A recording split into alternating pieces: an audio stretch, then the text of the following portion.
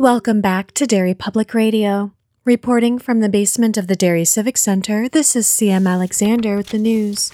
The Diablo Mining Company has released a statement regarding the collapse of their site in Desperation, Nevada, stating, "Our engineers have inspected the damage.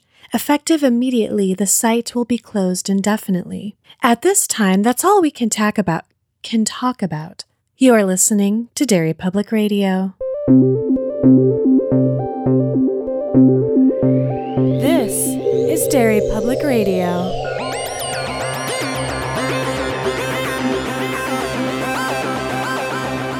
Welcome back to Derry Public Radio, a bi-weekly Stephen King Book Club podcast. I'm one of your hosts, Joshua Kahn, alongside CM Alexander. Hello, everyone. And Benjamin Graham. Hey, constant readers. And today we are continuing our coverage of Desperation, chosen by Nick Tennant. And today we're finishing this book. What? Woo, let's do it. How do we finish this?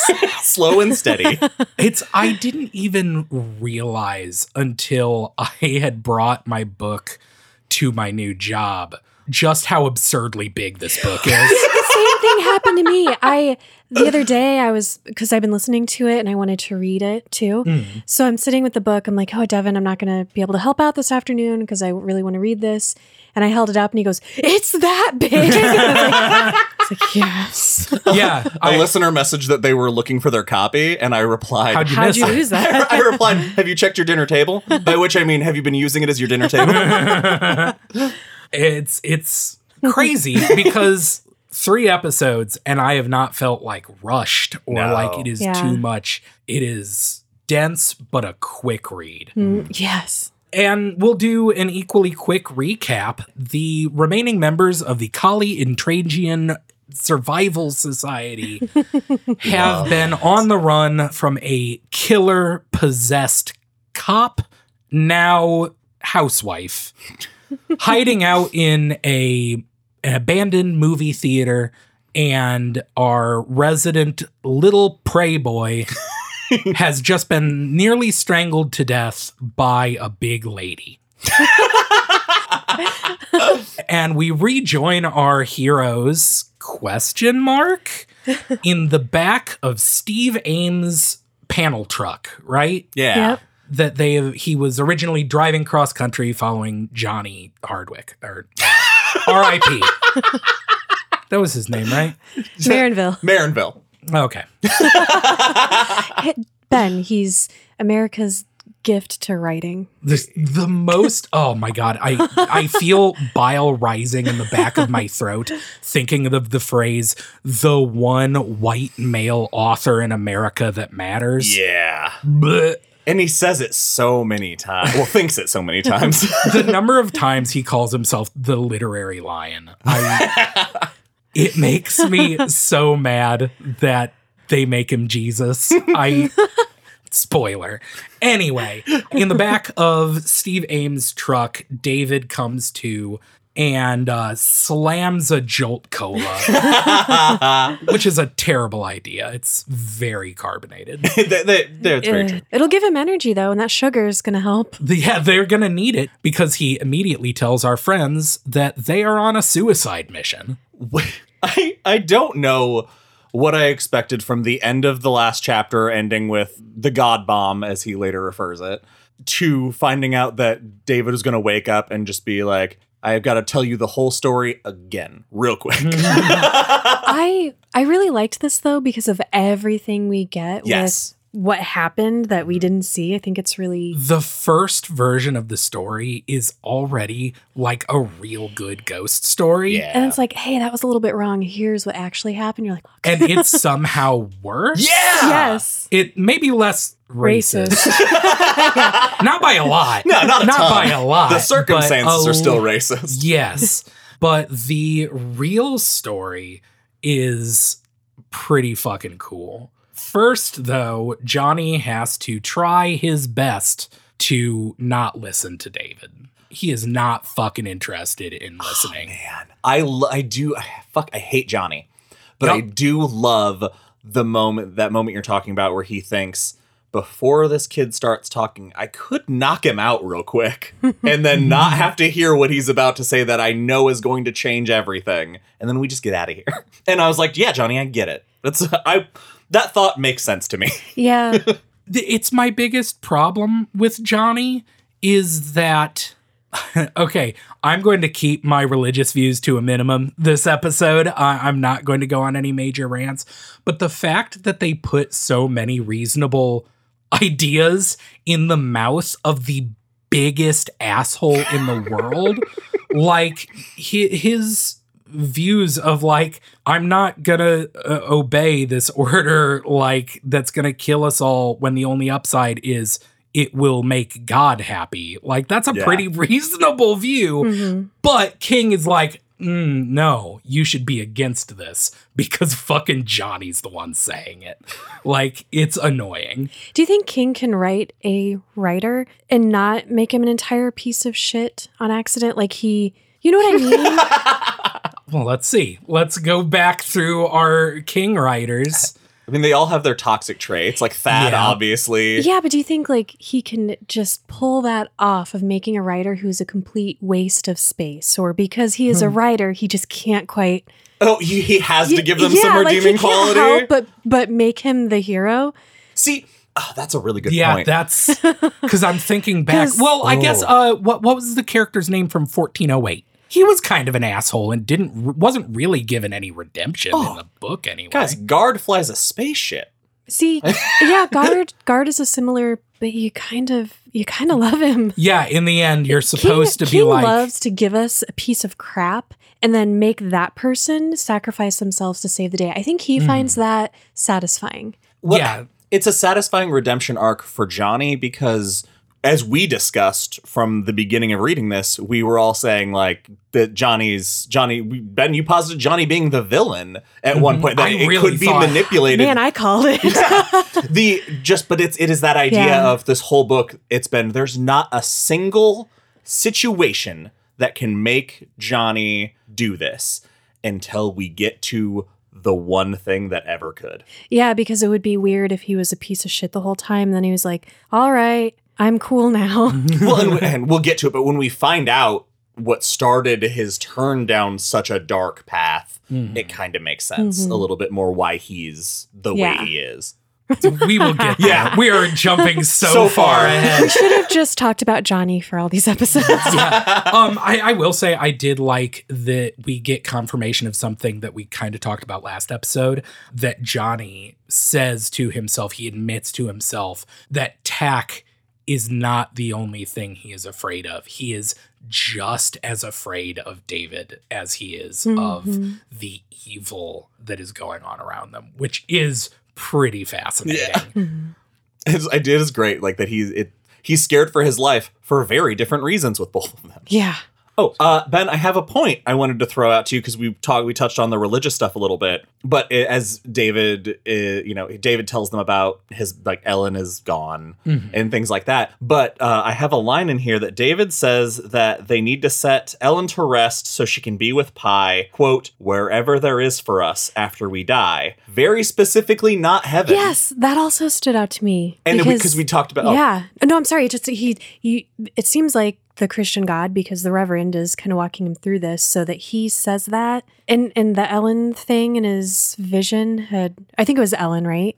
Had made a similar comment, or maybe it was Audrey, like, that's not the only God. Right. There are many other gods. And that being how we posited this is a larger God hiding behind the ruse of the quote unquote almighty God. And I just thought that was an interesting hint that might may or may not. I wish there were more of that. Yeah, I me wish too. Because especially the ending, definitely the characters don't take that away. If at the end David acknowledged that, if David had the thought of like, okay, I still believe in God, but the God I believe in is not the same like God of love that Christianity poses, that would be 1,000 times more interesting, of being like, I believe in God because I have received supernatural divine proof that he exists, but I also believe in this cruel God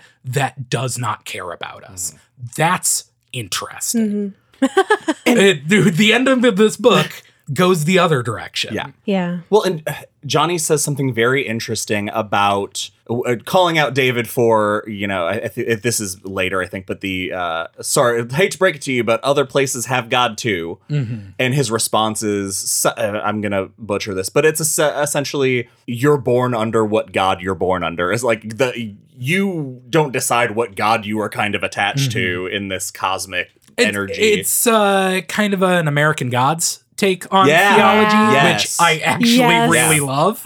Let's cover that. Oh my God, Patreon. yes, please. Give me a reason to reread American Gods. And we'll go to the carousel and we'll read it. We Finally. Can we take a break and just plan our vacation? Yeah. That sounds great. No, we'll go on. David and Johnny bicker for a while.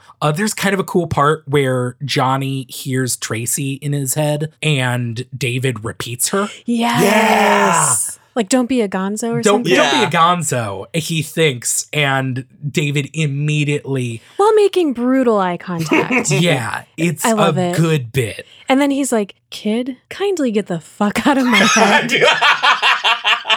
It's so good. Another moment I want to just briefly mention is that while they're having this argument, Steve kind of steps in and is like, because everyone else in the van... We've only been talking about Johnny and David because they're kind of the crux of everything. But everyone else in the van completely on David's side. And Steve says, Johnny, you need to hear the kid out. And Johnny responds by saying, I'm your fucking boss. That's such a good moment. That is such a good heel moment because of...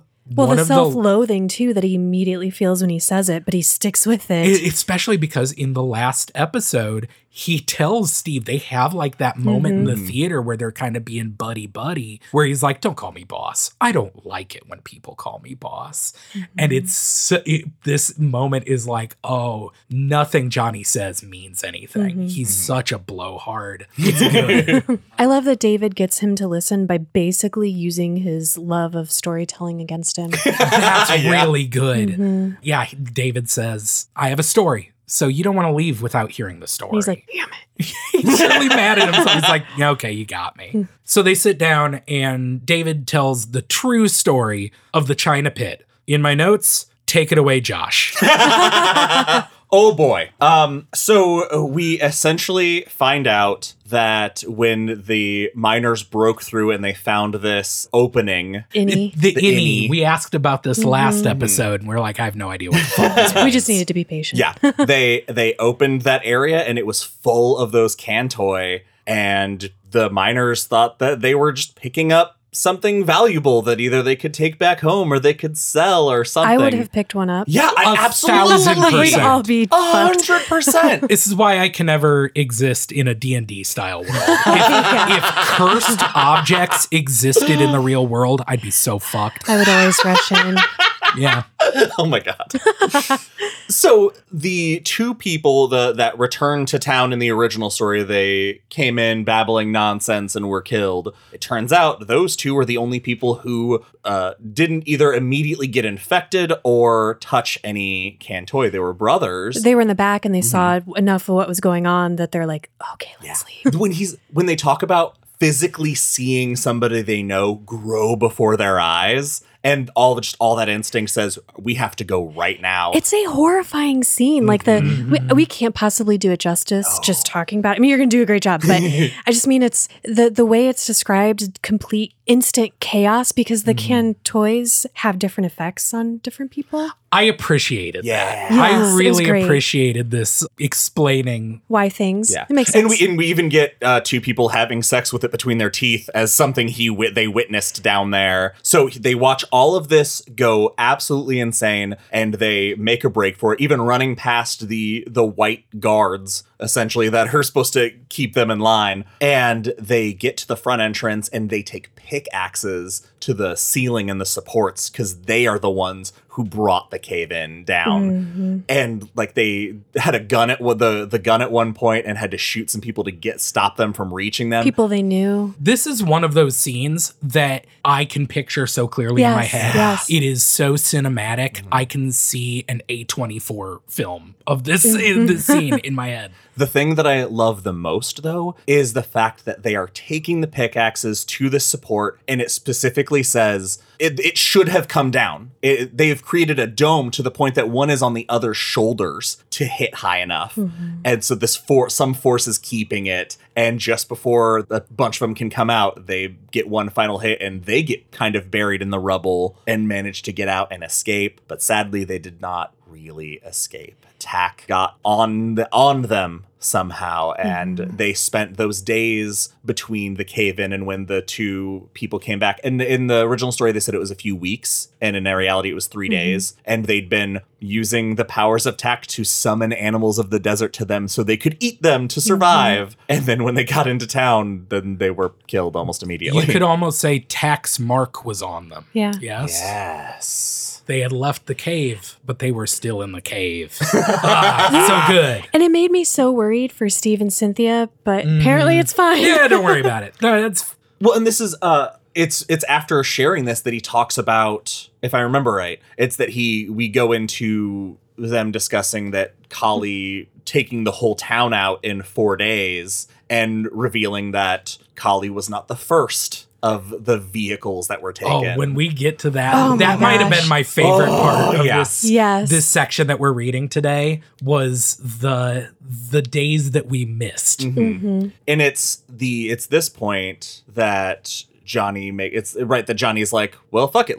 We can move those cars and let's get going. And he's like, we could. Well, David says that we wouldn't have to. Yeah, the cars they're are gone. He yeah. says Tack wants us to leave now.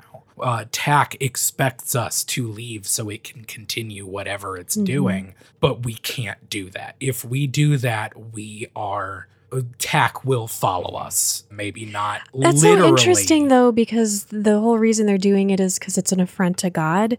So... See, I don't think that's true. Well, but if Tack is going to follow them, then that's a better reason. Oh, I don't think it's literally Tack. It's like a Mark of Cain thing. Yeah. Well, right. But I mean, it's just posed to us. Well, it's posed to David as it really doesn't. It's not going to change anything except he doesn't like that, and so you got to take care of it. So then, for the stakes to actually be a little more serious, so maybe that's why Cynthia and Steve are going to be okay because Tack is walled back up. That makes as much sense as anything. Man, all right, let's go. And they talk about Tack thinks that he took them at random. Yeah. And they were sent. Yeah. Yeah, they talk about why them. Why were they not killed on sight? And they're like, I don't know. Which is a question we asked. God marked us or whatever. Well, don't think about it too hard. We had another question answered too, which I love, which is part of this, like now modern day, a couple days ago retelling that the first guy to encounter, grabbed up like Yeah. Cantoy and spread them around town, which is part of, because it seems like, wow, Kali slaughtered a whole town. No. Yeah, when we get to that, boy. there's so much cool stuff. But first, as they're still bickering, we catch up with Mary, who at the end of our last episode was yanked out of a window by Ellen Carver Tack. And now Mary comes to in a stench, thinking her refrigerator has gone bad. May I? Yeah, Okay. no, please walk us through this scene because it's rad. Yeah, Mary wakes up thinking like she's disoriented. She can't see anything. So she smells something awful and thinks back to when her and Peter went on vacation and they came back and the freezer had gone out and she's like lamenting all this meat that they lost and the smell was horrible and stuff. And it's just one of those really upsetting, like we've all had it. You wake up like after something bad has happened and the moment of just like reprieve you have from it before reality slaps you in the face again and you realize you're fucked. That happens to Mary. And it is so dark in there that she has to blink her eyes multiple times to make sure they're open. So she turns on her flashlight and she's, trying to figure out what's going on and her head is killing her and she's dizzy and it's the most like nasty sounding abysmal situation that you could imagine. And all around her, there are, I'm going to call them piles. Piles of creatures, rats, snakes, like rattlers, like poisonous things. Black widow spiders. Yes, another cougar or some sort of big cat, dead bodies, congealing and nightmare city. She has there like a rat crawls over her at one point, a spider's in her hair, and she's like freaking out trying to get it out. So she like accidentally squishes it and the poison gets on her hand and then her hand is throbbing. She is not having a good time. It is awful. This scene, this would drive me to madness, I think, instantly.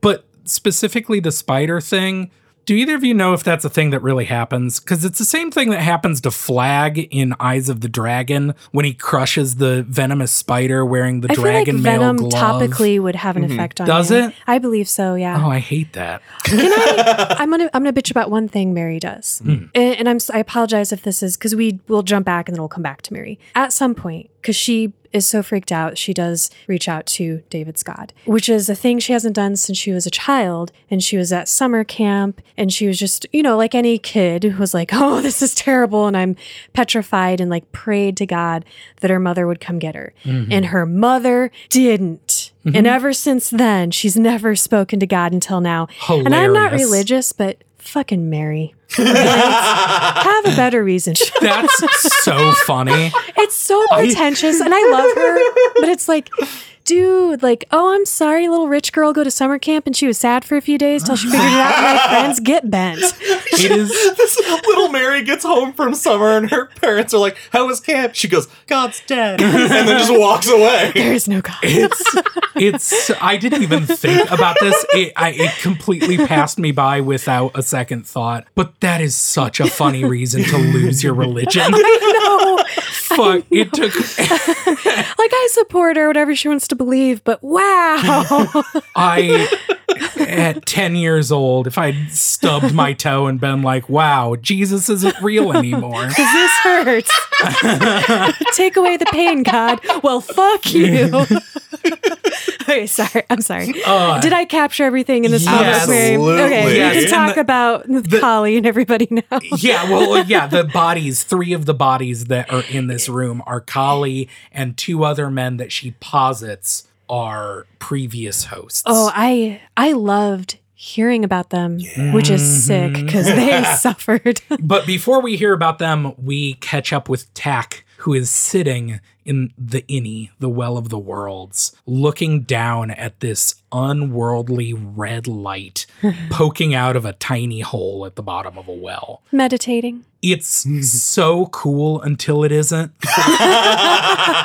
What got you, Ben? So okay, the Innie, the Well of the Worlds. This is the king shit I love. Otherworldly, things that shouldn't be there and don't make sense. It's Lovecraftian. Yes, Lovecraftian shit. Stuff that is so alien, and I eat that shit. You struggle to imagine it. Exactly. It's awesome until at a later chapter, this is jumping ahead a little, where we find out that this isn't like in my head. I'm imagining this tiny hole being like a metaphysical thing, right? It is not really. It's just what we see it as. I thought of it as the deadlights. It could still be. Well, because it's 3 holes. Yeah, in my head it was the deadlights, which is it a real place? Is it a mind world? Our interpretation of it. Yes, it could still be, even though. At a later, I forget who says it, but someone, it might have been David when he's talking about all of it. He's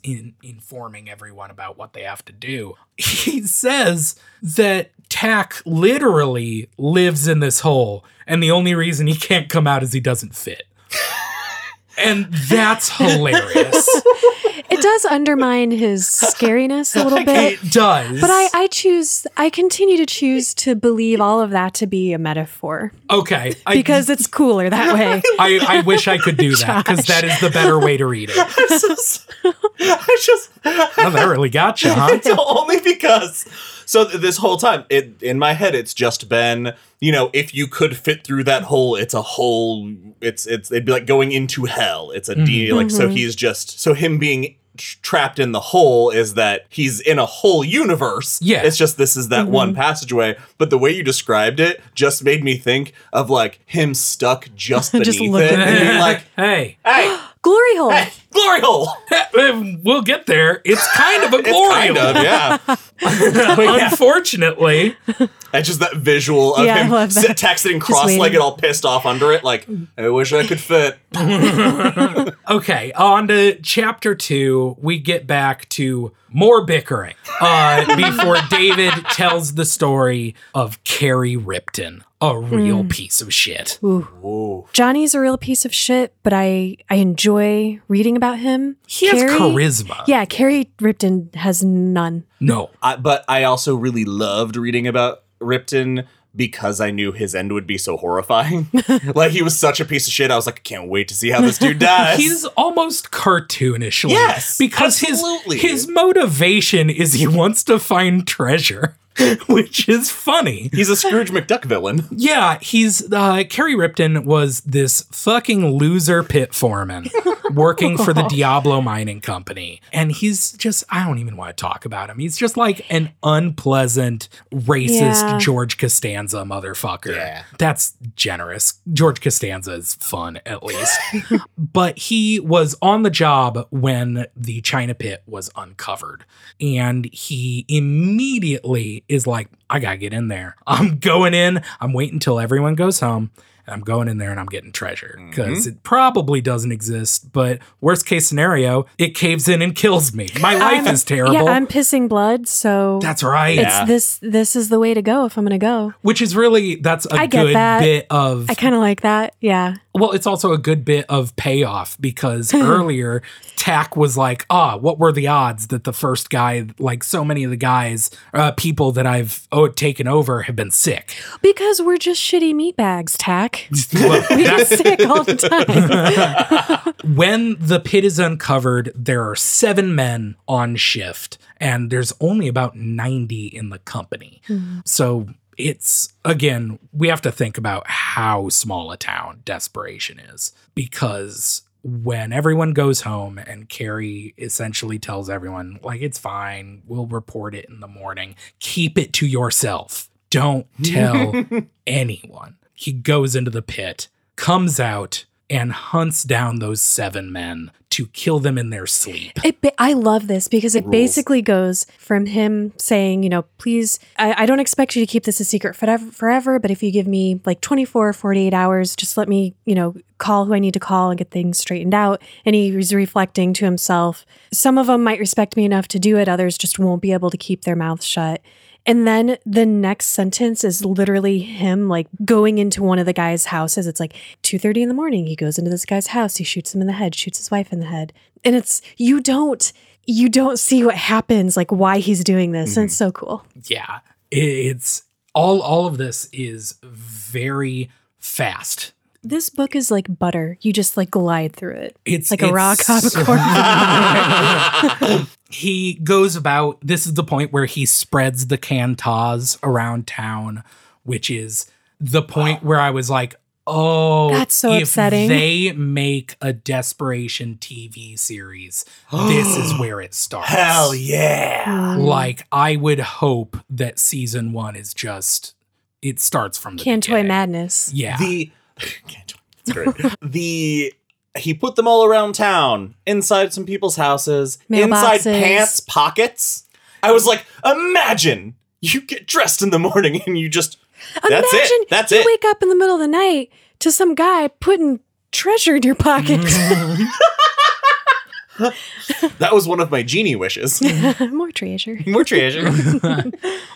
Carrie goes about and quickly realizes that this body isn't going to last for very long. And so before he decides to take care of it, he returns to the pit to find hundreds of animals coming out of the pit with Cantas in their teeth. And he responds to it by yelling, "What a hoot." I also made a note, Tack laughs. It says, Tack laughs with Ripton's vocal cords, and something about that phrase was so gross to me. Oh, it's because it's his name, too. Yeah. Ripton's vocal cords. It's a very visceral sounding sentence. Yeah, that's true. The way he decides to replace himself, he picks a guy, Brad Josephson, And he knows Brad Josephson is at the Owls Club diner because he eats there every morning. And I just love, it has nothing to do with anything, but he describes the Owls Club as, quote, open 24 hours, but like a vampire never really alive. That's so fucking good. Well, in a town this size, Yeah. it makes total sense. And Ben, you missed the most important description of his lifestyle. He's living large and eating nasty. No, I did. Oh, you did? I had that written down. Because of course. I was like, I bet that made CM really happy. I love it. I still talk about eating nasty to everybody.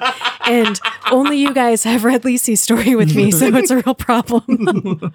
But he calls this diner and asks for Brad Josephson. The lady that works at the diner is like, who the fuck is this? Oh, you have a real bad cold. Because he's falling apart and like bleeding out of his mouth. Yeah, he is spitting up bloody phlegm at that.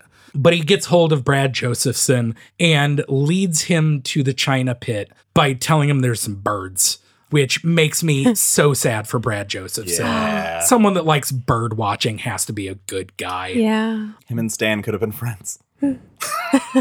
But he doesn't get to survive much longer because he heads to the China Pit and gets thrown in the office where Mary is locked now. He has to listen to everyone else die. The shift change. Yeah. Oh my God.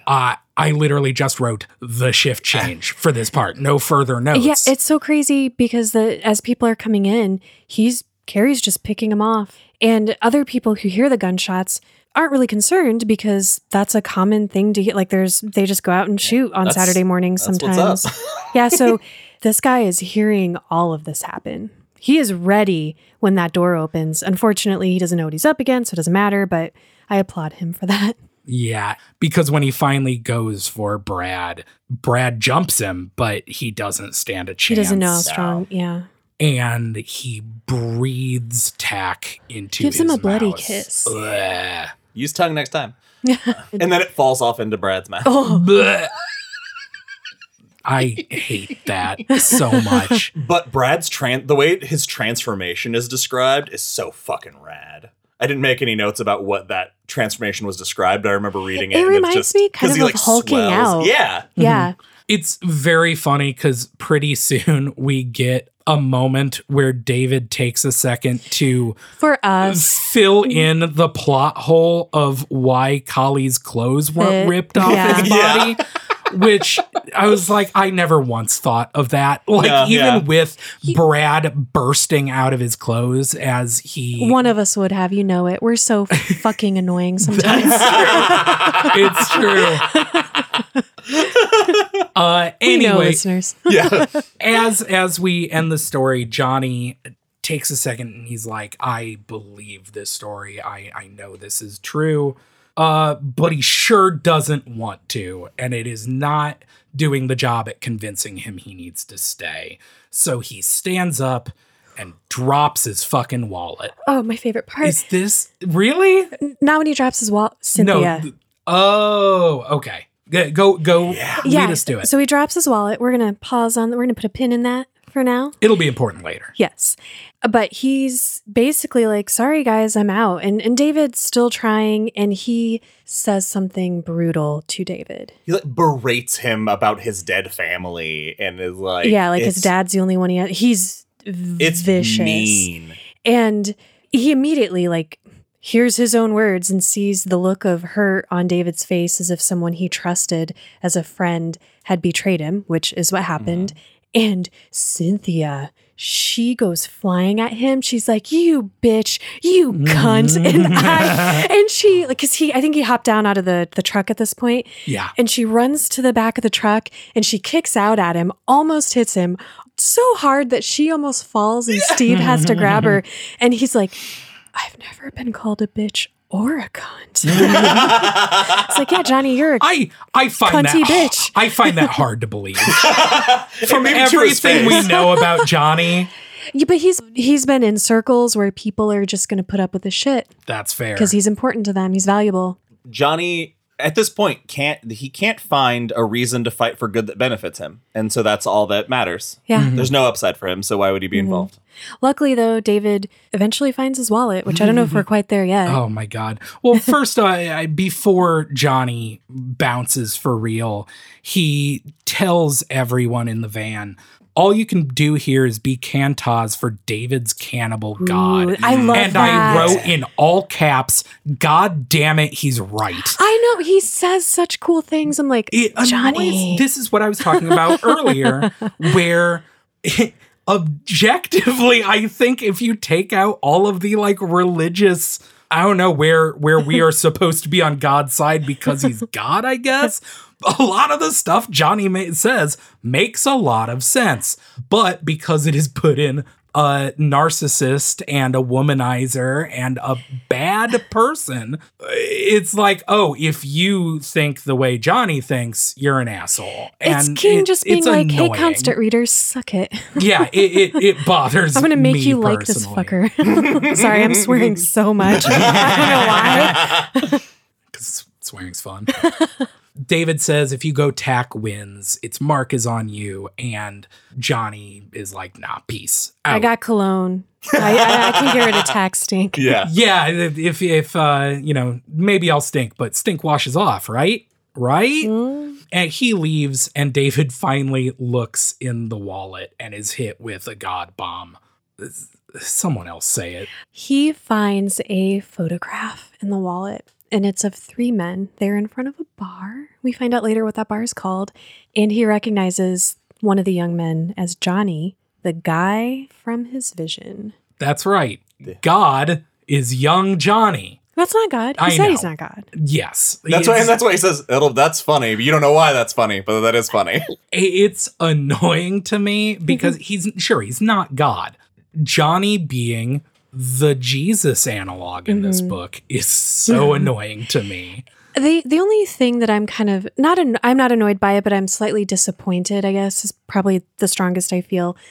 I really love Steve and Cynthia, and everybody else basically takes a back seat to Johnny. Like even David in a way, not as much, but man, I would have loved to spend some more time with Steve and Cynthia. Absolutely agree. It's not a bad book because of that. I agree. In the first part of the book, when we first meet Steve and Cynthia, I immediately was like, oh, our protagonists. Steve is going to be he's going to save the hero. day. Yeah, he's the stew. Well, he is the stew because he gets sidelined. True. That's true. Yeah, and it turning into Johnny's book. And I mean, I guess it's still fun. It's still fun, and I like that it does answer our question of, is this book about Vietnam? And 1,000% this book is about the Vietnam War. I like that. Yeah. But God, the person that we assume when we meet him is God being Johnny's ghost is it's a lot. Okay. We're going to get to my point on this like towards the end, but this book, the highlighted difference I have between this book and, say, The Stand, where we have gods interacting directly, is that where The Stand was the gods setting the pieces and then letting them play out, this book, when you take a step back and you look at the macro of it, is 2 gods playing chess with human lives. Because so many of the events are this piece led to this piece, which led to this piece to have this battle. And I'm a big chess fan, and so thinking of it that way makes me love this book 10 times more. But it's very cool to see that, like, the reason the form is Johnny is because he has to eventually recognize that photo, which will then lead to this. And it's just the little god dominoes are just a lot of fun for me. We go back to Mary in the critter room, and she talks to God. And God, this I find very interesting, because God says, nothing here can hurt you. You're safe here, but she is not safe because God is protecting her. God could care less. God doesn't need to protect her. I find it fascinating that Tack is protecting her. Right. Because what God says is like, that's he's true. impatient. God's not He's like, keeping you the need to animals hurry the away fuck from up. her. Yeah. Because nothing can hurt you, and you know why. And you're supposed to be like, oh yeah, look at what God's doing. But God is just telling her, like, to calm down. To calm down, lady. Yeah. You're safe because Tack can't hurt you. He needs your physical form to be safe so it can live in it. I find that really interesting that God is not saying, I got you. I'll protect you. It's just like, you're fine. It's the statement of Go fact. do what I need you to do, idiot. Because all it's saying is they can't hurt you, or that they can't hurt you. And that's just a statement of fact. That there's no side to that. She's so grateful for it, though. Yeah. Here's something that I think is interesting. I wish I would have grabbed the lines specifically, but the first time she hears the God voice, she very specifically is like, that is another voice. Somewhere that is an outside voice. But as that kind of quote unquote conversation goes, by the end of it, she has resigned she's resigned it to being her intuition. She no longer feels it as an outside voice, which I thought was a really interesting. We talk about in a lot of Stephen King work when you get exposed to that God level thing and then forget it. I thought this was almost like a flashbang way of bringing that, like, so by the end of that, it's like, maybe that is intuition mixed a little bit in here or whatever. That's so cool you mentioned that, because I was thinking of it kind of as, because David mentions, I think before, and then again really hammers it home later, the free will covenant. So I kind of took it as like God speaks to her and then he's like out, because he's like, and then you do what you want. And so it does become, for me, it did become her intuition, because he's like, this is what I want you to do it or don't. Okay. I like that. It also annoys me because it makes... I said I'm not going to talk about this. Okay.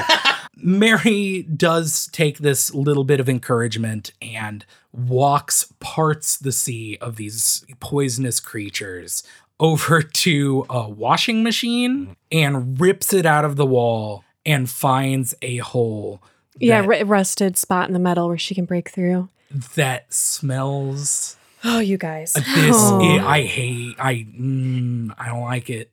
It does. This is one of my favorite lines from Mary, though. So she takes a pickaxe to widen the hole, and she crawls her way through, and she sees the field of bodies. These, because she's kind of like up. A little bit up. And so she has to fall out of this hole. Yes. And she sees below her these just dead, gaunt faces.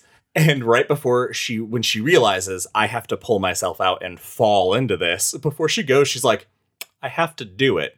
I don't have to look at it. And closes her eyes. Yeah. But I love that, like, I have to do this, but no one's making me see this. It's so much more upsetting because we just got all the information about all these people that were slaughtered days ago. And here we are in the desert and it's hot. So you know they're going to be squishy. Oh, yeah. And when she dives out of there, and like she has, like you said, she has her eyes closed. She's holding her breath, and she can feel their decomposition. She puts her hand in something like jelly. Oh God, yeah, I hate it. Yeah. And then she gives herself a desert bath.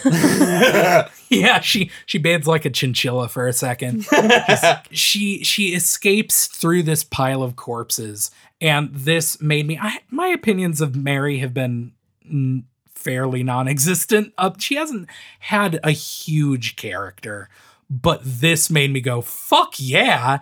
She disables Kali's cruiser and a bunch of other vehicles so that Tack can't freely come and go from the China pit. Rules. She sees a Kanta in the cruiser, sitting spider, on the floor. I think. Yeah, stone like spider. Like the thing that had burst on her hand and hurt her.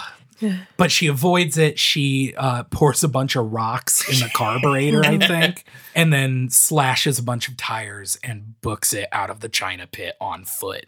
Rad. Fucking great. Any second, I expected her to get jump scared. I did too. Yep. For sure. There are a lot of deaths that I expected that never happened. Yeah. I thought there'd be more. I really thought this was a no survivors kind of book. Interesting. Shows what I know. I've read this. Anyway, chapter 3, we catch up with Johnny, who is in the lab for the first time, staring at the bodies on hooks and thinking about how much one of the women looks like Terry. That threw me so much. I didn't know what to think about that. I think it's his cool. guilty conscience. Yeah. I could believe it. Do we know what Terry did? Do we, like, as a job? Do we know what Terry's job I don't was? know. I don't think so. No. Because I would have not been surprised had she just shown up. Like, there are so many strange, godly coincidences. Having his ex that he has always had kind of as his conscience just be in desperation would have been, I would have thought that was kind of cool. I don't want to think about the fact that Johnny takes this, by all accounts, wonderful woman and in his piece of shit way makes her a corpse. He kills Terry in a way. Yeah. Ooh. Ugh. Okay. Yeah, I wouldn't Yeah, I mind hadn't that. thought about that. I guess I'm just saying I wish we got more Terry in this book. We kind of do because he sees her in everything. He sees her in Cynthia. He sees her in Mary. It's true. Anytime he's impressed with somebody, he thinks of Terry. I just love how much she kicks his ass in this scene. Yeah. Like the moment when he's like kind of slinking away. Oh, yeah, because he's trying to get keys. Yeah. Yeah, he's here to find the keys to the ATV to run away. And as he's doing it, he is hearing her in the back of his head and literally behind him. And she is just not holding anything back. The quote I have here is, "You gave up living for talking about writing." Not even writing. Jesus, Yeah. Johnny. That's brutal. And that made me go, I wish we had spent more time with Terry. Like, the real Terry. And I think this is King making him a little redeemable because it's his thoughts. So it gives him a little bit of self-awareness and almost humility. I don't know if I can quite say that. Just knowing, like, he knows. And he definitely knows, because this is also the part we get a lot more stuff about Johnny thinking about Nam. As he is rifling through dead men's pockets, he is comparing himself to a looter desecrating bodies for treasure. That's brutal. This is one of those books I do kind of wish I had. I mean, I wasn't old enough, but like I had more The context. social experience with the context of what King's writing about, because as awesome as that part is, I know it's not hitting me the way it hits people who were around. Yeah. Even without a lot of, like, I'm not a history buff by any stretch of the imagination. This particular quote absolutely fucking killed me. He's going through these motions. He is running away with his tail between his legs, and he's thinking about David's miracles. And he thinks to himself how he is sweating, quote, "The sick sweat that came with knowing you were in the wrong place at the wrong time, with fundamentally good people who were spoiling themselves, maybe forever, by doing the wrong thing." Ooh, I yeah. have goosebumps right now just thinking. I did too. So good. So good. It makes Johnny so, like, It makes it seem like his shittiness is slightly more of a wall that he's put up than it initially seems. So it makes you a little more on his side, which I guess King needs us to kind of be getting on his side. Yeah, it shows. It goes towards showing what we find out. Well, what we've kind of found out, the whole Johnny died physically, but also he died spiritually in Vietnam. He is still back in the atrocities that he witnessed as a writer in Vietnam. It's killer. But in the midst of this, he finds keys. The ATV has 3/4 of a tank of a gas. He's like, we're good to go. All sevens. Then Terry yells at him, and Johnny decides to throw a hammer at the corpse that dares hate him as much as he hates himself. Just then, a fucking wolf jumps out of nowhere. That's all right. This next bit, we established that Tack has been meditating, and this next part we get him cycling through his visions, and this process of reveals is so fucking great to me. We jump into this wolf staring down Johnny, and it goes back to Tack, and Tack is quote unquote piloting that wolf, and he's like, all right, we're good here. Let's pop over to see what the boys in the truck are doing. It pops over. Not a single creature is inside that he can get any read on. He's being blocked. Yeah, he can see everything around it from all the creatures, but not a lick of what's going on inside. And it's like, shit, I guess I should go check on Mary. Mary's gone. What the fuck? And then it's like, why did I waste all this time meditating? I'm an idiot. Yeah, because Ellen is really, really falling apart. Yeah. Yeah, I wrote, there's a quote, for the first time, Tack was afraid.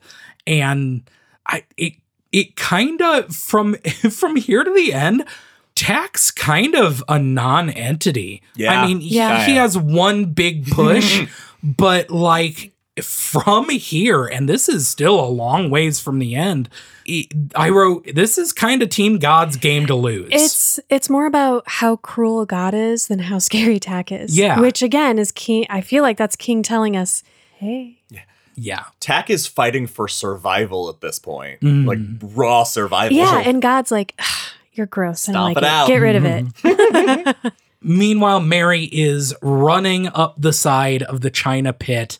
She is well aware that if she falls, if she stumbles, if anything happens, she's going to get caught. She is dead.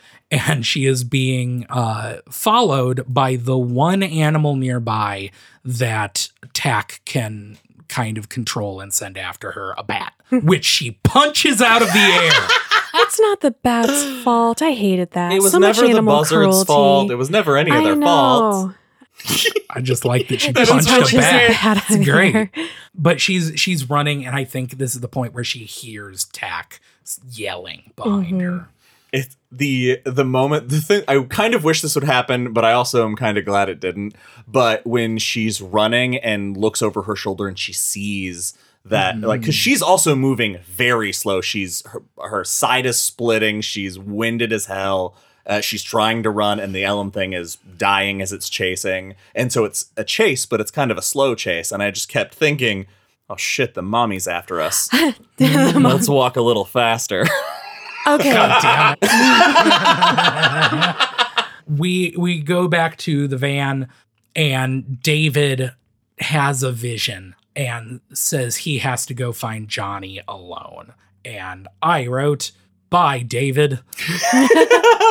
As he sprints off, I so fully expected to get and they never saw him again. He's going to go find Johnny, and then David's going to die, and it'll be up to everyone else. Or there'll be a Jesus thing. I don't know. Honest, if we'd gotten and they never saw him again, I would have immediately assumed the rest of the people in that truck were going to die. Or that. That's what I would have guessed. Also true. But yeah, we don't get that. No. We just have David running off into the night and saying that the others have to go to the China pit to save Mary. Ralph flips the fuck out reasonably. Yep. But they subdue him and convince him to go along with the plan. And he agrees that God has to protect David because Johnny fucking won't do it. Yeah. Whew. Ooh. Meanwhile, we get Johnny dealing with the wolf in chapter 4. Tack's vision when he is piloting the wolf ends with him going, oh, and Johnny reaches for something on the table. I'm not going to think about it. And we're like, we know he has a hammer. He's not a planner. He said so himself. Johnny is freaking out and pleads to God for help. And God helps him by Randy Johnsoning a wolf with a hammer. This is so King Baseball.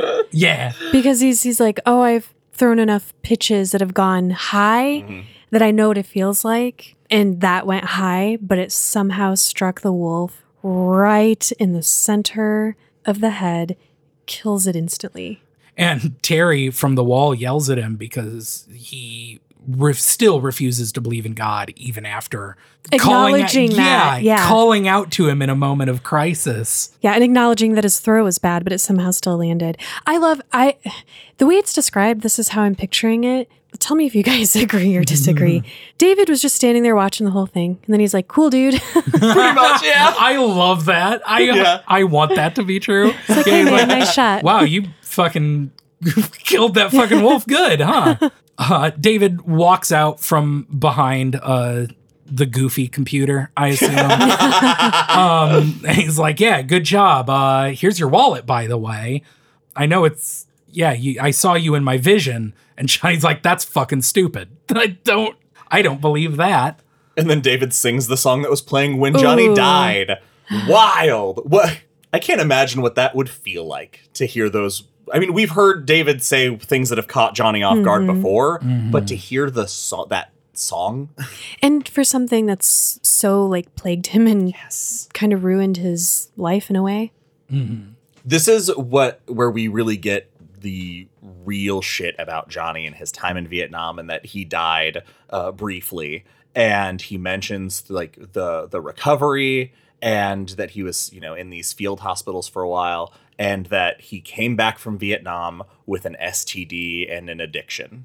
And so when he came back and Terry met him at the airport, he was in literally the worst place in his life. And she referred to the war as his war, and he slapped her across the face in the airport so hard it drew blood, at the idea that it was somehow his war, and how deeply that angered and hurt him. And that smack, he felt it the way she felt it, is that was the beginning of the end. His life, he realizes that he wishes he died back there, essentially, is that moment, that he knew the rest of his life would be nothing but hell. There's a small moment where he compares Vietnam. He calls it a nasty scavenger hunt and a nasty war, a Can-Ta and Can-Tak. Oh, that's so cool. It's so good. I then wrote that I hate Johnny as a Jesus. It's because having this, David says, you have been dead spiritually since Vietnam. Yes, he said God can raise the dead too. Yes, he says, but God resurrects. And I'm like, oh my God, don't compare. It's bad enough this guy has been called the best writer in the entire world forever, the whole book. Don't call him a literal Jesus Christ allegory. At the end he's not screaming, I'm Jesus! The best! Yeah. Everyone's going to heaven because of me! I have a theory. We'll get to it at the end, though. All right. But as Johnny is processing all of this, well, no, he doesn't take time to process all of this. He breaks down immediately and is born again. He drops to his knees, and it's just a small but great moment. I felt that he hands the wallet back, and Johnny puts it in his front pocket instead of his back pocket, and immediately stays kneeling and goes into prayer. Yeah, and he's like, what do I say? Help me. I love that David, this entire time, has been trying to convince him because of these outside things, when in true Johnny fashion, all David had to do was make it all about Johnny and why it makes sense for Johnny. And Johnny'd be like, well, sign me up. I'm a believer. You're right. I am the savior. You're right. I guess. You know what? I hadn't thought of myself as a force for God, but now I'm on board. What sucks even more is that this point, just this born again moment is enough in all the other characters' eyes to be like, wow, this guy's pretty great. Because when they're all meet up again, Mary has the thought of how much she's always liked Johnny. Based on what? Was it when he grabbed her so hard that she was rubbing her wrist for an hour? Yeah. Is it the part in a chapter after he's been saved when he sexually harasses her? What the hell? The only redeeming thing that Johnny does is accept God into his heart and then doesn't change any of his behavior. It sucks. What I think that moment is supposed to be is not, yes, it's him obviously accepting faith and all of that good stuff, but it's the acknowledgement. He says something, the prayer he gives is help me live again. And it's because all of this it's that Johnny's carried this his whole life. He's in this, the part of his heart that he wouldn't access. He's known all of this to be true. And it's not until hearing this little boy tell him direct, here are all the hard truths about the way your life has been. And it's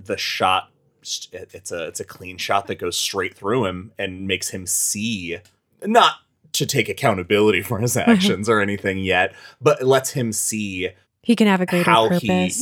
See that he really did die, and that how that has shit. I forgot what the line is, but it's something like all his life. Like, he died then. He spent the rest of his life trying to catch up, and that rings very true. I love this moment for David. Yeah, absolutely. Yeah. This is David fulfilling the purpose.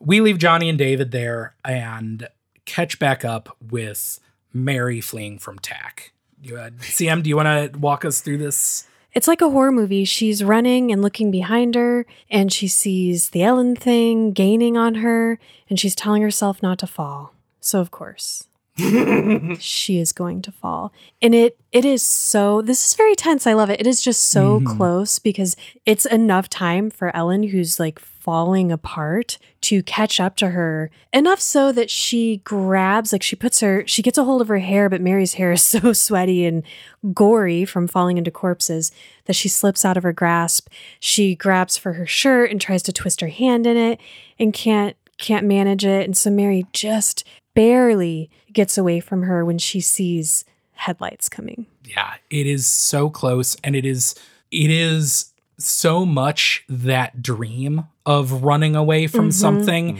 and no matter how fast it doesn't matter how fast you're trying to run, you are at a crawl. Is there a worse feeling than that? No. And then fortunately the Ellen thing also trips. I imagine it basically describes her organs bursting like water balloons. Yeah, that's what I was picturing. Like she falls and just explodes. Tack's not dead though. Tack's like, shit. The wolf is like 3 miles away, killing Johnny. There's nothing that I can get into that will not, and Tack's been having this thought the whole time, that will not just explode as soon as I enter it. That's when it sees a shadow flying overhead, an enormous shadow. I love that this is the first thing. I never thought that this would happen. It is a golden eagle, which are huge, enormous birds. I had to remind myself that they're gigantic. Horrifyingly huge. We end the chapter with Johnny taking the hammer and tucking it into his belt of Chekhov's guns and driving away, having a friendly talk with David, and saying the phrase, "I think you're going to come out of this all right, too, I think." Imminent death. Yeah. Oh, yeah. You know, at this point, I still believed everyone's dying. Yeah. I'm only partly right. They talk about God's cruelty, and Johnny has a seizure. It's fine. Yeah, move on. Don't worry about it. Take it at face value, everyone. Don't make eye contact with David, but it's a seizure. Chapter 5, our final chapter, starts from the perspective of an eagle. Okay, here's what's awesome. Not only, we get it earlier that in regards to Tack's thoughts with the Ellen thing of being able to just drive out of town and being like, well, fuck, Ripton knew how to drive that. Ellen doesn't know how to do shit. And that because we asked about that earlier, what does it take? And I love that it begins with Tack rapidly losing human language at all. Yes, it's so cool. Oh, I love it. It's so good. All he is thinking about is waiting for the right moment to dive and tear David's eyes out, killing him so fast he doesn't have the chance to realize he's dying blind. That's the fucking most metal sentence King has ever written. Ben, did you get that tattooed on your chest? Fucking rules. Yeah, it's in the fucking like super spidery metal font. You can't actually read it. It's awesome. They are finalizing their plans. They're all gathered around. They've finally all come together. And I love that someone asks, well, okay, we're going to get out of here, but what happens if the mining company comes back? What if they try it again? And David's like, that's God's problem. I love this it so irritates much. me so much. Yeah. My type A-ness can't deal with that. Because then I went through all this trouble. Like if I had the Hellraiser cube, I would constantly be worried about somebody finding it. I would go to check the spot I buried it every day. Oh, never played Jumanji. I know, yeah. Not end well for Yeah. you. See, this is my problem. I watch Hellraiser and Jumanji too much. Yeah. On repeat. It's a weekly thing. The ultimate double feature. The true sequel to Hellraiser. You watch them back to back. Well, what if the protagonists were reversed in those movies? That crazy pervert just ends up playing a board game for 2 hours. It's like, I rolled a 6. I'm super hard for some reason. Uncle Frank. Yeah. I thought we told you not to bring the sex dice to Monopoly night, sir. In my butthole, you must wait until the dice read 5 or 8. Ben. Wow. I've never been more disgusted and proud.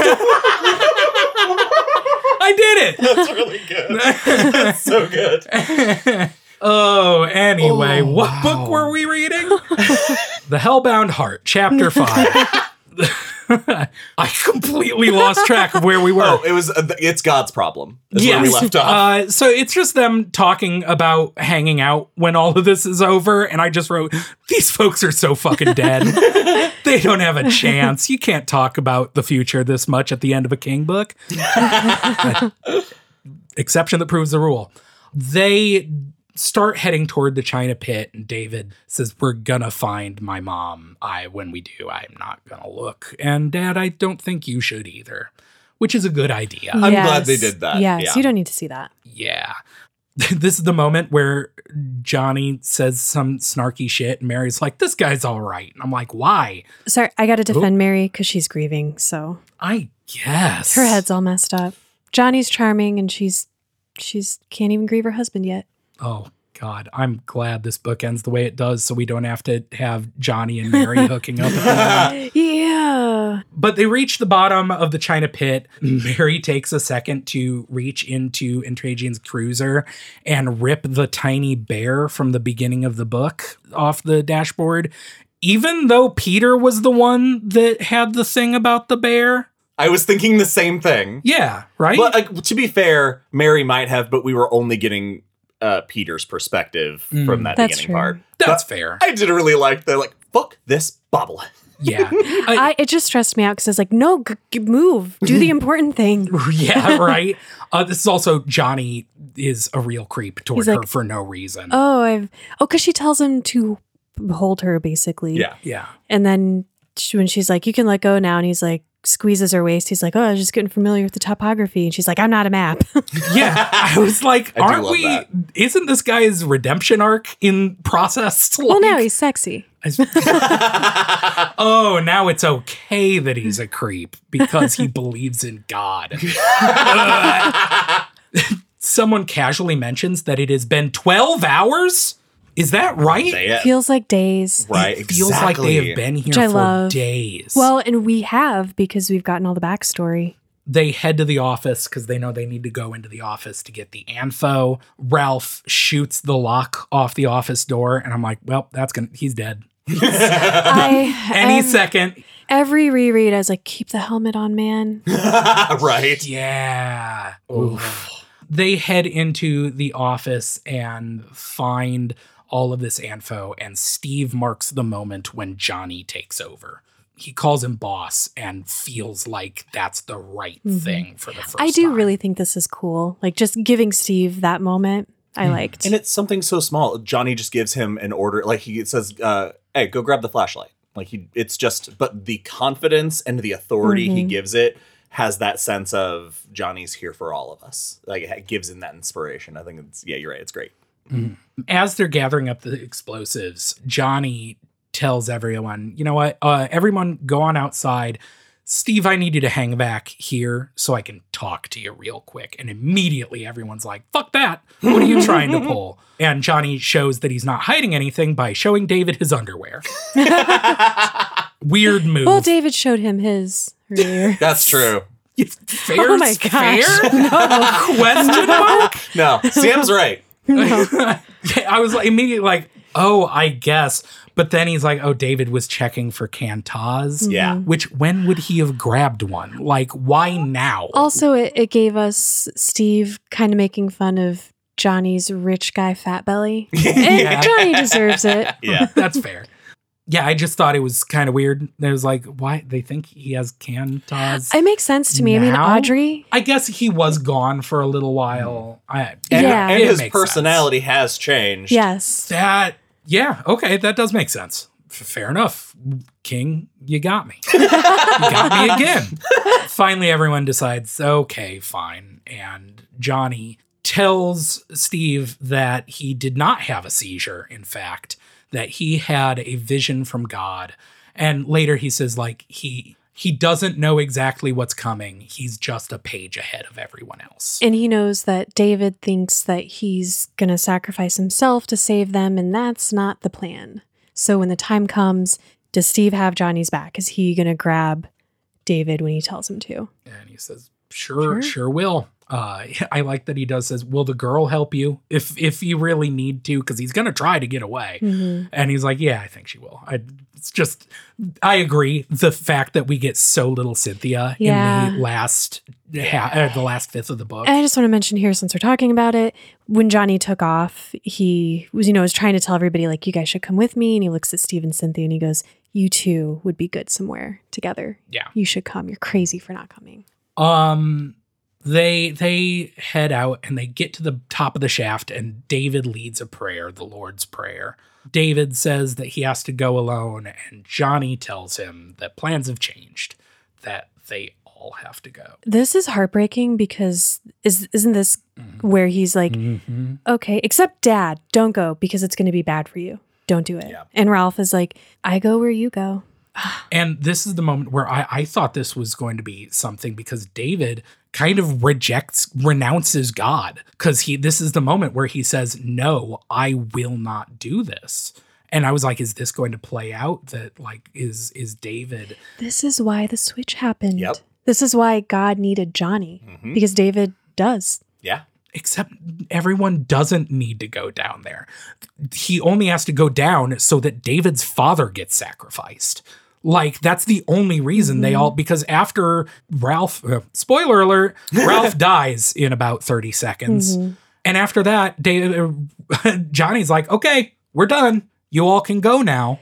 It's in that battle that Tak is defeated of a mortal body. That's true. The eagle. The eagle dies in that struggle, which is, so his death does have meaning because it's part of that. Okay. Once the physical threat has been eliminated, Johnny can do the rest by himself because there's no thing attacking. Thank you, Josh. Yeah, you're welcome.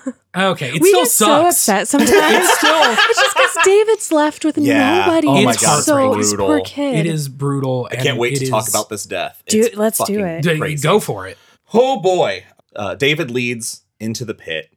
They move in using flashlights, moving over glints of gold and bones of dead bodies. It's spooky as hell. And out of the darkness, wings. Massive wings that they can't fathom what it's attached to come out of the darkness. They go towards David. Ralph pulls David out of the way, and she uses his own body to shield David's body.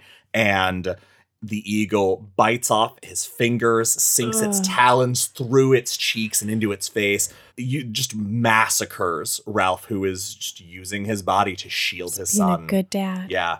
And Steve uses his gun to club the eagle. Because he can't fire. He's about to fire, and Johnny's like, you're going to bring this whole thing down on us. We're carrying things that will explode. Yeah. And so he uses it as a club, and when he hits the eagle, it uses its talon to rip open Ralph's throat, making him bleed all over David, who's under him, which is just fucking terrible.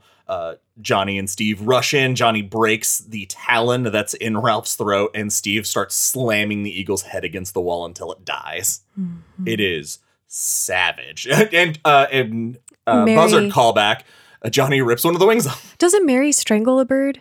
Doesn't she, like, put her hands around its neck? Oh, yeah. Mary brings the eagle's neck with her bare I just wanted to give her that moment. Yeah, you're absolutely right. That was the next thing in my notes. Yeah, they've ripped it apart. And I can't imagine strangling a golden eagle. But then what's even more tragic is that when they get David to his feet, the look on his face is described as though that's what he expected to happen. I love this exchange with him and Johnny. Yes.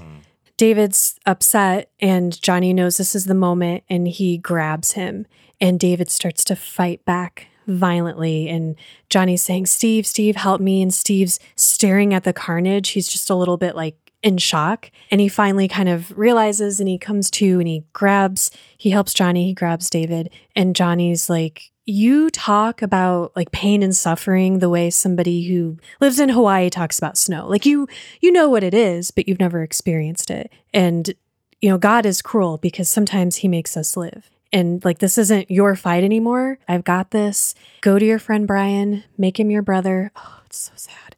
Tell yourself that your family was run off the road by a drunk driver. Happens all the time. And just try to be okay and have a life.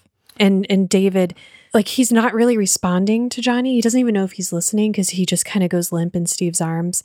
And then he's like, can you feel it? Can you feel God in you? Like a hand, like a fire? And Johnny says yes. And he's like, then you won't take this personally. And he spits in his face. Yeah. It's so good. It's also such a testament to the weight David understood he carried as that representative. Yes. It's so good. And Johnny says, yeah, okay, you are, what's the phrase? You're excused. You are excused early. And David's like, what now? Ooh, as he's doing a little pickpocket move. Did I miss something when it's revealed? Because it says Johnny, while he's comforting David, he takes what he needs and leaves something in return. We'll get there. Yeah. Did I miss something? We'll get there. You didn't. Okay, I didn't. No. Okay, I didn't think I did. Anyway, but he succeeds in turning the group back, and Johnny alone, equipped with a hammer, a motorcycle helmet, and something else, heads into the cave. Anfo, the bag and of something else. And something else. And tell Steve, like, get them out of here. And I recommend you do it as quickly as possible. And Steve's like, yeah, we're gone. Yep. And they head out, and Johnny heads into the Well of the Worlds. He kicks a skull apart. So disrespectful. Well, the skull's talking to him, so I guess I get it. Yeah, but then it disintegrates is pretty fucking cool. Yeah, the fact that he's going in and imagining this releasing the troubled souls of the people that died horribly here is really good. I like that. He walks down into this well and finds the well proper. And like I said, this is that shit I do love, because the chamber walls are covered in these animal heads, like the Kantas that we have seen. They are an animal with another animal for a tongue, and beyond that, another reptilian but not face that he can't even see. But looking at makes his head hurt. So cool. I love so it. great. And as he's walking, he kind of realizes, like, he's imagining Carrie Ripton coming in here and wondering, I wonder how it happened. I wonder how Tack got into it, and simultaneously realizing that he is not walking forward of his own volition. He tries to stop and cannot. That's terrifying. I love these little reveals. Like later through another character. It's just so fun. Johnny's life flashes before his eyes as he watches a smoke that is neither rise up out of the well. He doesn't. He realizes too that his mouth is hanging open, waiting for it. He can hear it in his head saying, "Open your mouth." And just like Steve in the storm, he's got a boner. And the film, The Muck, is like making sucking sounds. Oh, yeah, it's a real Gremlins 2 situation. Because he throws on the motorcycle helmet and he sees the brown suckers. They're holes. Sexy. They're holes like eyes that rise out in these smoky, dirty tentacles that he can't actually see. It is horrifying. It is so fucking scary, you guys. The next part fucked me up a little bit. Is it the fact that he says that he knows that if they latched onto him, they would go into his nose and eyes and jizz Tack into him? That's not me, y'all. That's Stephen King. You're so ashamed. You had to clarify. I won't. I will not take credit for that. The butt thing earlier, the Hellraiser butt thing. I'll own up to that. But this is Stephen King, y'all. But he puts on this motorcycle helmet and it can't reach him.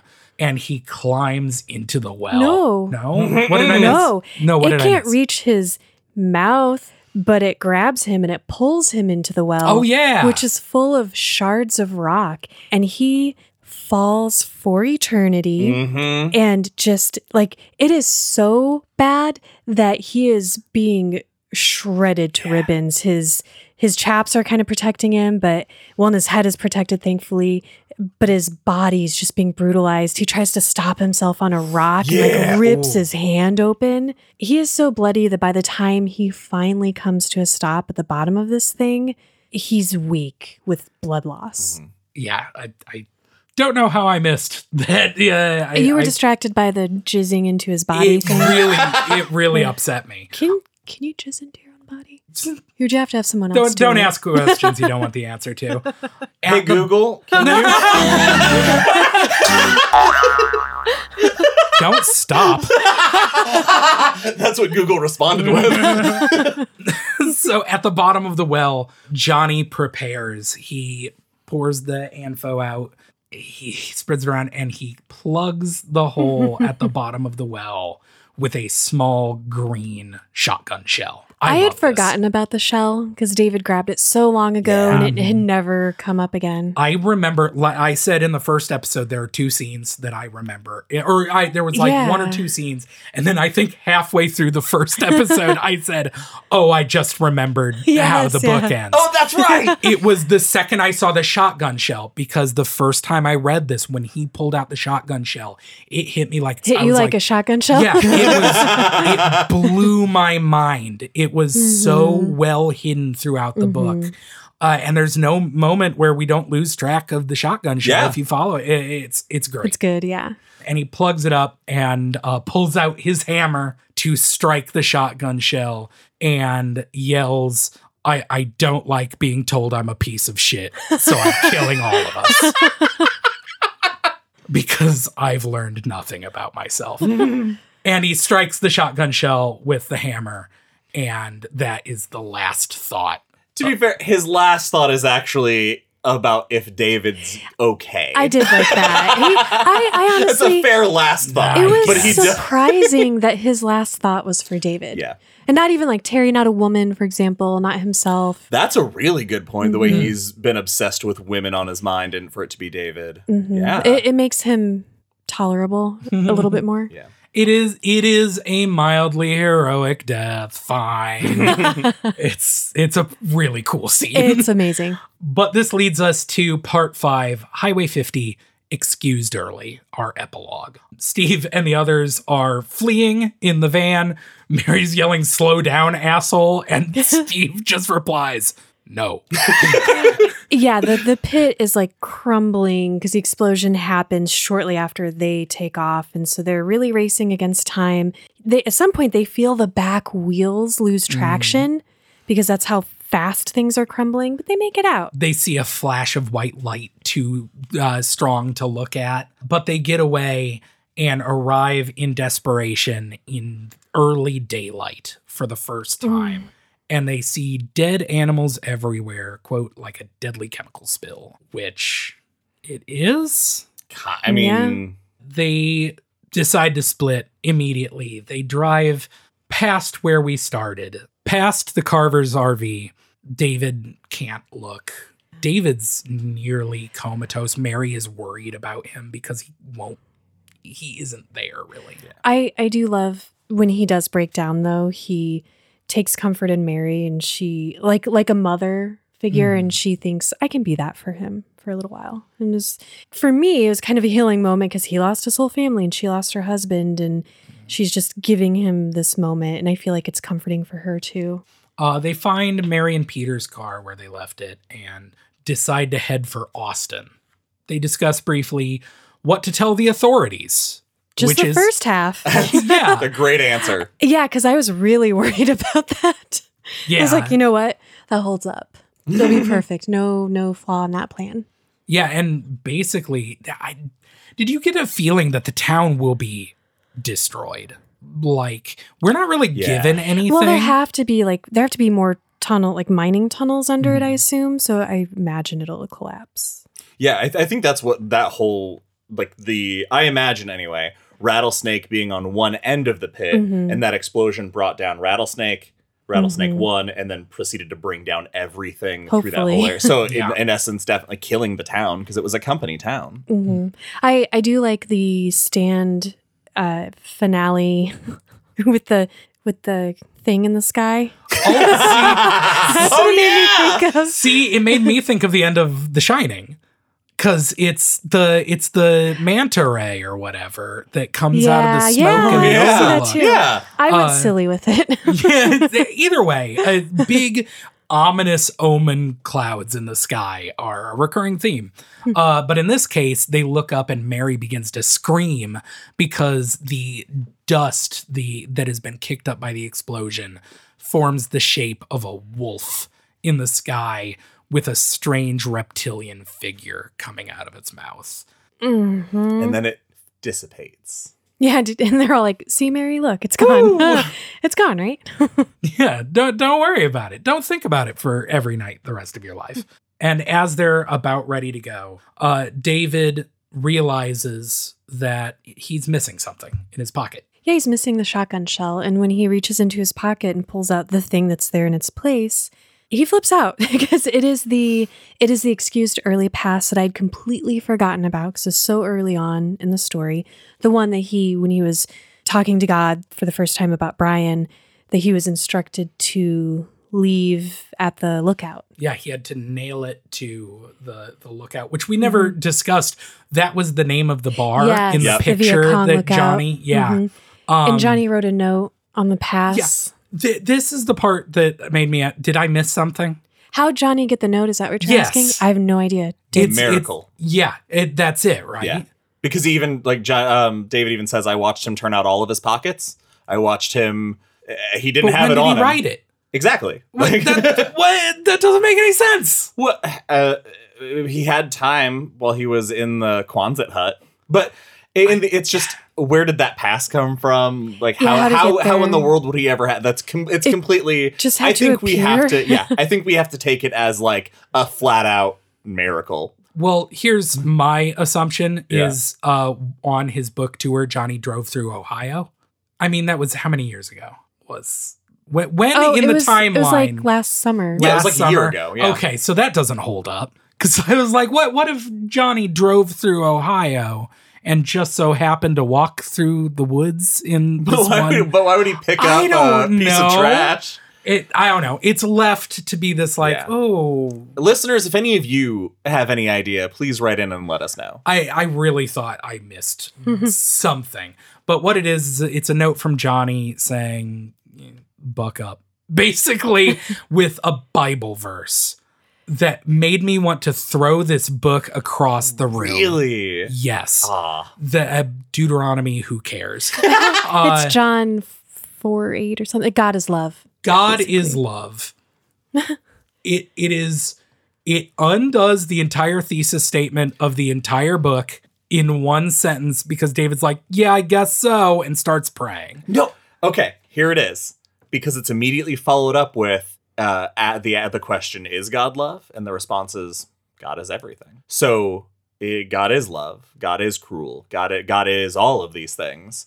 And that is part of the faith. That is part of we have been given nothing this entire book to believe that God is love. If there had been any, the closest thing we get is David and Johnny kind of being pals at the end. I don't understand where that message comes from. If we had been given any reason to be oh, sure, all of this has been terrible, but look at X that happened. Does it have to do with the strangers coming together and risking their lives, not for the town, but for each other. I don't know. I see what you're saying, and I'm just trying to think about, because I didn't think about that very much, because I was like, oh, okay. Yeah, where's that coming from? Yeah. I think I got it. I think I do. So I referenced earlier this chess game because it is, in the end game, it had to be Johnny takes Tack King to win this game. Mm-hmm. And it is referenced that all of this is Brian was hit by a car because God needed David to find faith so that David could be led to a place where his family would be slaughtered, where he would be in the same place as Johnny, who needed that, who needed to be the one to make the sacrifice. So this is that God is cruel. God had a drunk driver hit a 10-year-old boy so that Johnny could hit a shotgun shell with a hammer a few years later. Uh-huh.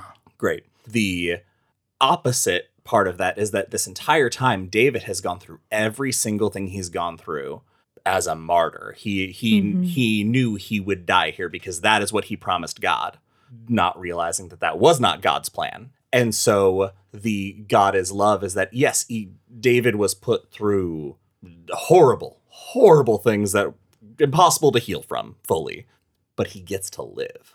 He gets to live the rest of his life. If he follows that, what Johnny said, he goes back home and he makes Brian his brother and he finds that new family. We don't, we've seen, as example, Dan Torrance. We've seen I thought about him a lot. We see how these people who are impacted so heavily as children, how they can turn out.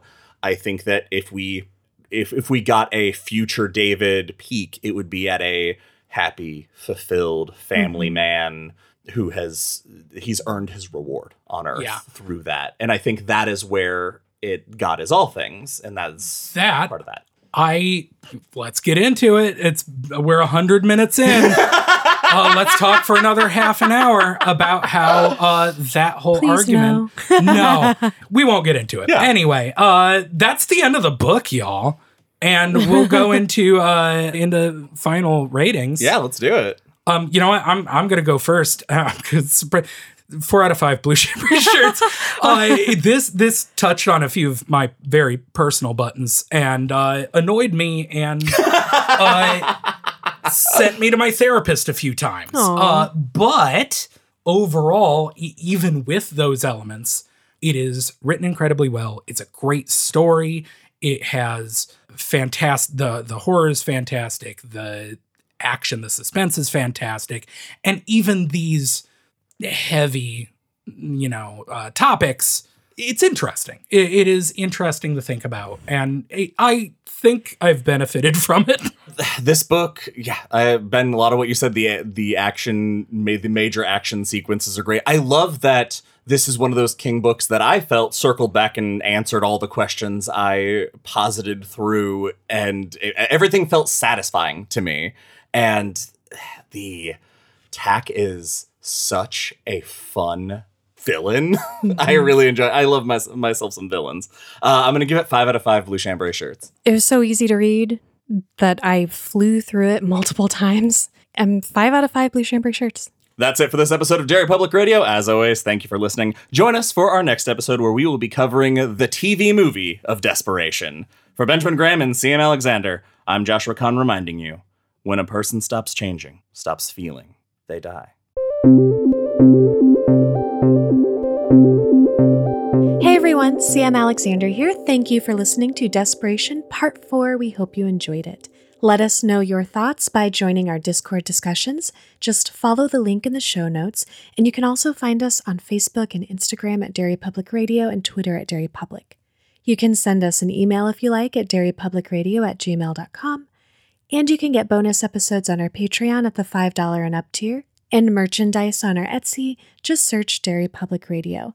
And finally, don't forget to join us on the Facebook group Stephen King Lovers SKL to talk to other King fans. They always have fun stuff to share and discuss, and we highly recommend checking them out. That's Stephen King Lovers SKL. That's all for now, listeners. Goodbye.